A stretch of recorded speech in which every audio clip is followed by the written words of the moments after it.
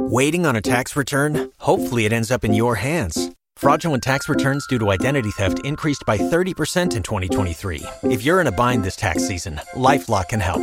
Our U.S.-based restoration specialists are experts dedicated to helping solve your identity theft issues. And all LifeLock plans are backed by the $1 Million Protection Package. So we'll reimburse you up to the limits of your plan if you lose money due to identity theft. Help protect your information this tax season with LifeLock. Save up to 25% your first year at LifeLock.com/aware. This is Jenny Allen, and you are listening to the Made for This podcast.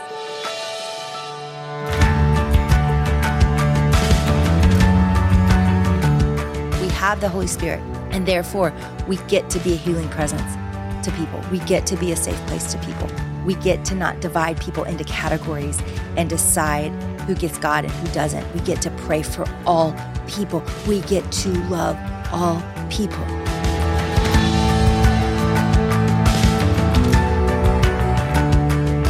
Like to thank Prose for their continued support. Custom made-to-order hair care from Prose has your name all over it. Go to prose.com/madeforthis for your free in-depth hair consultation and 50% off your first subscription order, plus 15% off and free shipping every subscription order.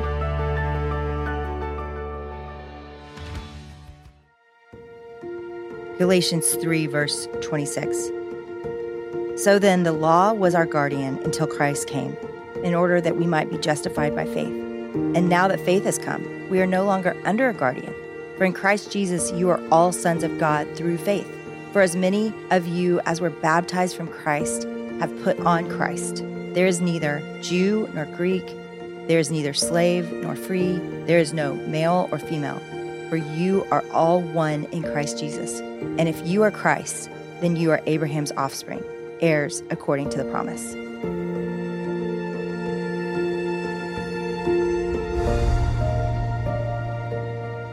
As we've been talking about Galatians, we see this, it's like Paul is just pleading with them to understand there's a whole other way to live.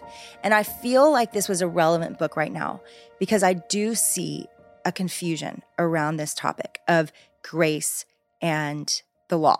Because when I look at specifically, let's just talk about Gen Z for a minute because y'all all know I have a strong affinity and affection for them, and I'm ministering to them a lot right now. I'm in their lives a lot. It's also the age of my kids, and their friends are over all the time. So I'm watching them live. And what I see is this zeal and this hunger for holiness because they are coming from a really dark world, and they don't want to look like the world. Praise God. And those that are following Jesus, they're all in. They are 100% in, and there's a zeal and a passion and a fervor and a holiness to their life that is beautiful. And so I'm watching that and I'm waiting and I'm seeing, is this coming from a place of faith or is this coming from, I need to be different from the world so that I achieve something, so that I can arrive at something? Because in my past and in my history, that's often been the case, that morality has become the goal rather than faith and relationship with God. And as morality becomes the goal, then we begin to compare and we begin to see who's the most holy and who does the most Christian service and who does this and who serves here and who does this. And I've seen this go through different versions throughout my life, whether that is just the social justice version, the go on the mission field version, the, in college for me, it was, I'm not going to wear makeup and I'm going to not ever be vain. And all of those things could look like holiness, but the motivation was to look like I was being holy. So I don't think that actually was what God meant when he said to put on holiness. What he means by that is that you walk with God in such a way that that reflects into the world, that people want your God, that they see you producing the fruits of the Spirit, love, peace, patience, kindness, goodness, gentleness, self-control, right? All of those things are coming out of you. And yes, that may lead you onto the mission field, out of your compassion, out of your joy, out of your wanting to run into dark places with the gospel. But that is not out of, I need to be more holy because God is going to be more pleased with me, because people are going to be more pleased with me, because then I'm going to appear holy, right? And I know this is 101, but sometimes we need a little 101, because what the devil will do is over time, you'll pick up some little thing that you didn't even realize was a thing. And it largely probably is coming from unmet needs in your childhood, right? There was some time where you wanted somebody to be proud of you. You wanted somebody to notice you, and you did the right thing. You did something good. You got a star, and you noticed, you know what? That goes well for me when I do that thing. And all of a sudden, what looks like godliness is really just performance for a crowd that is cheering. What I want to say is, if that's you, that's an exhausting way to live, because the crowd cheers for different things at different times and you can never keep up. And ultimately, you know deep down that something's off. It's not driven by a love for God or Jesus or abiding with God or Jesus. It is driven by desire for approval. And so I think that analyzing this just enough so that you can see, okay, why am I wanting to be so set apart? Why do I want to be holy? Why do I want to be different? Now, some of you are listening to this and you're going, I don't even want those things. Like I just don't want people to look down on me because I make so many bad choices. Like I'm partying or I'm making bad decisions. It's the same problem, y'all. It comes from the same place of, where does our holiness and righteousness come from? Because if it comes from ourselves, whether we have bad behavior or great behavior, both are filthy rags compared to what God is offering us. And what he said in this verse at the end of chapter 3 is to put on Christ, and it's going to change your whole identity. So we're actually after a complete identity shift. He's not after your morality. He's after an identity shift, that you would now become Christ, that you would go from being a slave to the law, to religion, or a slave to sin. Some of you relate more to that. That you go, whatever you're a slave to, that you would go from that to actually being consumed, a bondservant of Christ, that you would say willingly, not, slave technically means that you're owned, that it wasn't your choice, that you were taken into captivity. What ultimately Christ is calling us to is to be a bondservant. By our willing choice, we are laying down our lives and picking up the life of Christ and putting on kindness, goodness, gentleness, self-control, all of these things that he will produce in and through us as we walk with him. That's what he's promised.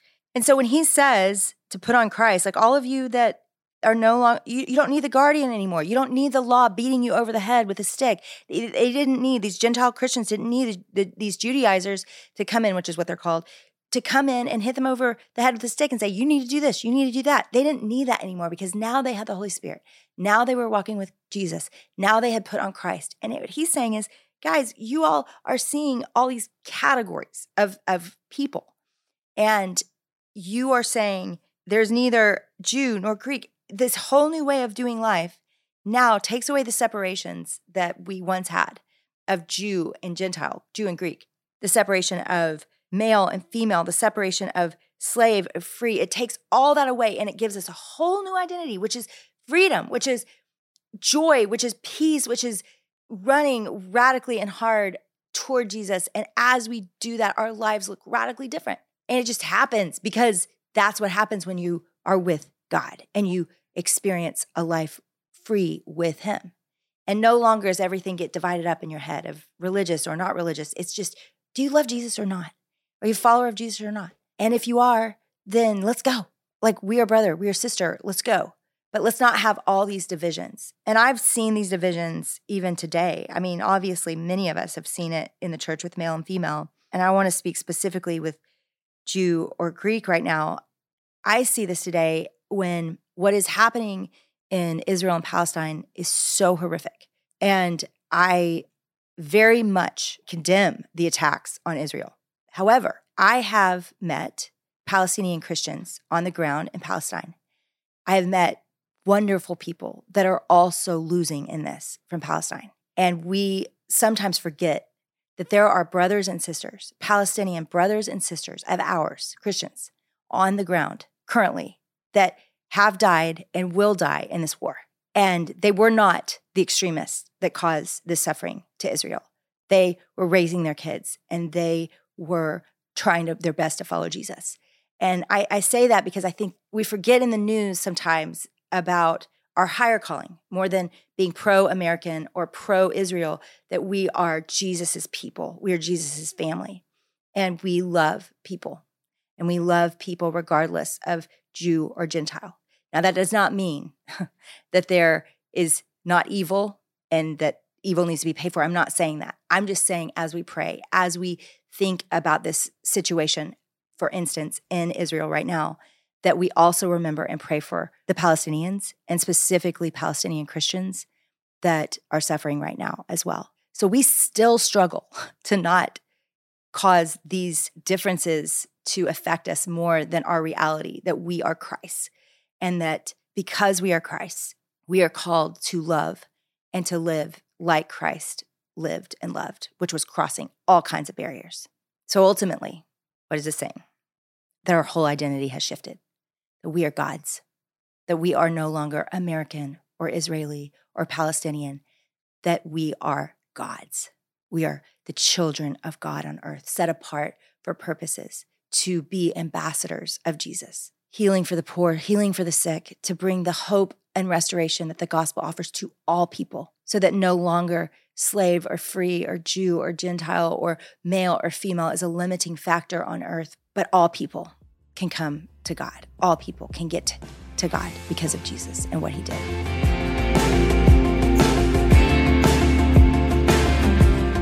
Just imagine that you are reaching for your shampoo bottle and on the bottle says your name printed on the bottle, like custom hair care for Chloe.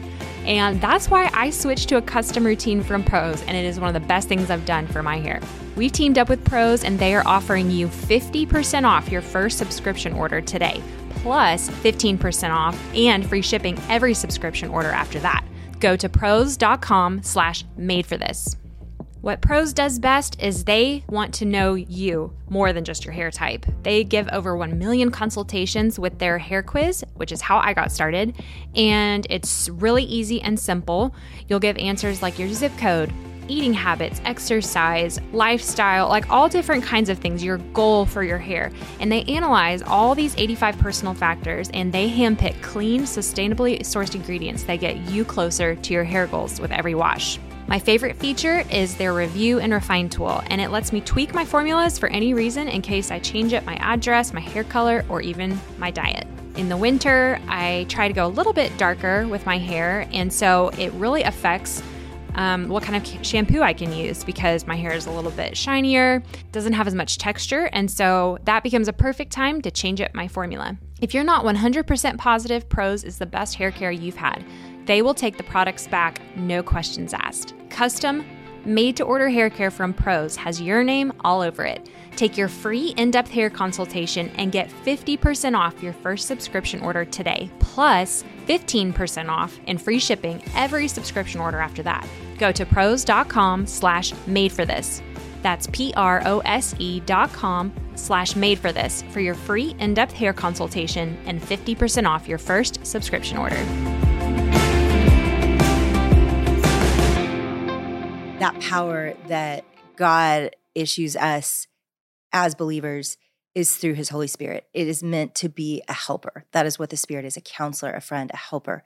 And the Spirit is with us. And if you believe in Jesus Christ, then the Spirit is with you. I like how Henry Nouwen describes that power. He says, this is not the power that controls or dictates and commands. It is the power that heals, reconciles, and unifies. It is the power of the Spirit of God. When Jesus appeared, people wanted to be close to him because power came out of him. Luke 6:19 says, it is the power of the divine Spirit that Jesus wants to give us. The Spirit indeed empowers us and allows us to be healing presences among people. When we are filled with that Spirit, we cannot be anything other than healers. Like that is who we are when we are with people. I've seen this happen with my own kids. I have seen my daughter, Kate, go into the world and have conversations that you cannot believe. Books could be written about that girl in a coffee shop, in a retail space. Like she just has an hour-long conversation. This happened last week. It happens every week. She had an hour-long conversation with someone where she works about Jesus. And this person had been so wounded by the church. But by my daughter listening, by being filled with the Spirit and being present with her in the midst of a retail space where my daughter's working, this person was so tender to God that it made her curious. And she had hated God coming into that store. And yet something in her began to heal. Why? Because of the Holy Spirit with my daughter being present with this person and loving this person. She was a healing presence for this person who she now wants to have over for dinner, which my daughter is just, this is her superpower. But it is all of our superpower because of God in us.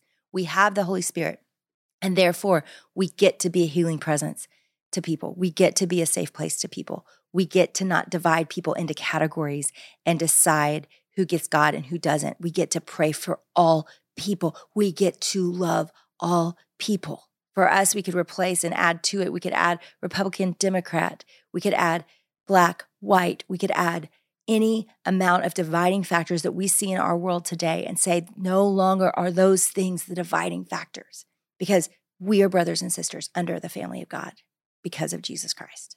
It's a whole different way to live. It's so freeing. So yes, we pray for Israel. Yes, we also pray for the Palestinians. We pray for both. Why? Because they're humans made in the image of God. And yes, there are times, though, we deal with evil. And I'm glad I'm not at the tables having to decide how to do that. I am in the place with my Bible and with my family where we pray. We pray for the suffering of those that we care about and those that we don't know. And so I want to do that right now. Jesus, I just pray. I pray for the dividing lines in our hearts where we have imagined there to be enemies, where you see children of God, where you see people you've created in your image. And God, it's a complicated world, and yet you've called us to love in the midst of that. And so I just pray for our own hearts, God, that you would show us how to do that, you would teach us how to pray, that you would show us how to love and live. And God, we know there is a time that wisdom says that hard decisions need to be made. And I pray for those leaders that are having to make those hard decisions. And I pray for the lives that those decisions affect. And God, would you show us how to see you rightly, how to see people rightly, and how to love well, how you would love, because ultimately we're yours. And the reason the dividing lines don't exist is only because of your power and your love that has set slaves free and binded together people that never should be friends and never love each other, God. I've seen it happen. Would you cause that to happen in small and big ways in our own lives, around us, and also around the world? Amen.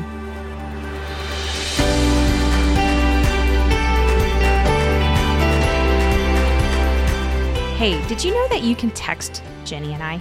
And we actually read your text messages and we try to respond as many as we can, but it's just like such a fun way for especially you guys, our podcast fam, to ask questions. We send out ideas and stuff for you guys all the time to vote on.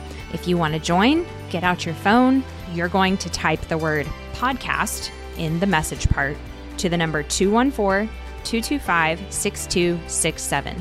We'll see you next time for another episode of the Made for This podcast.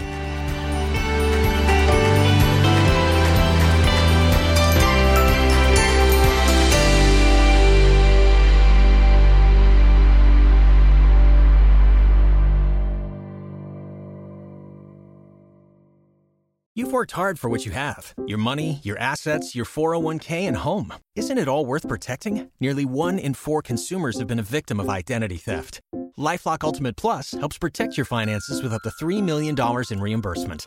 LifeLock alerts you to identity threats you might miss. And if your identity is stolen, your dedicated U.S.-based restoration specialist will work to fix it. Let LifeLock help protect what you've worked so hard for. Save 25% off your first year on LifeLock Ultimate Plus at LifeLock.com/aware. Terms apply.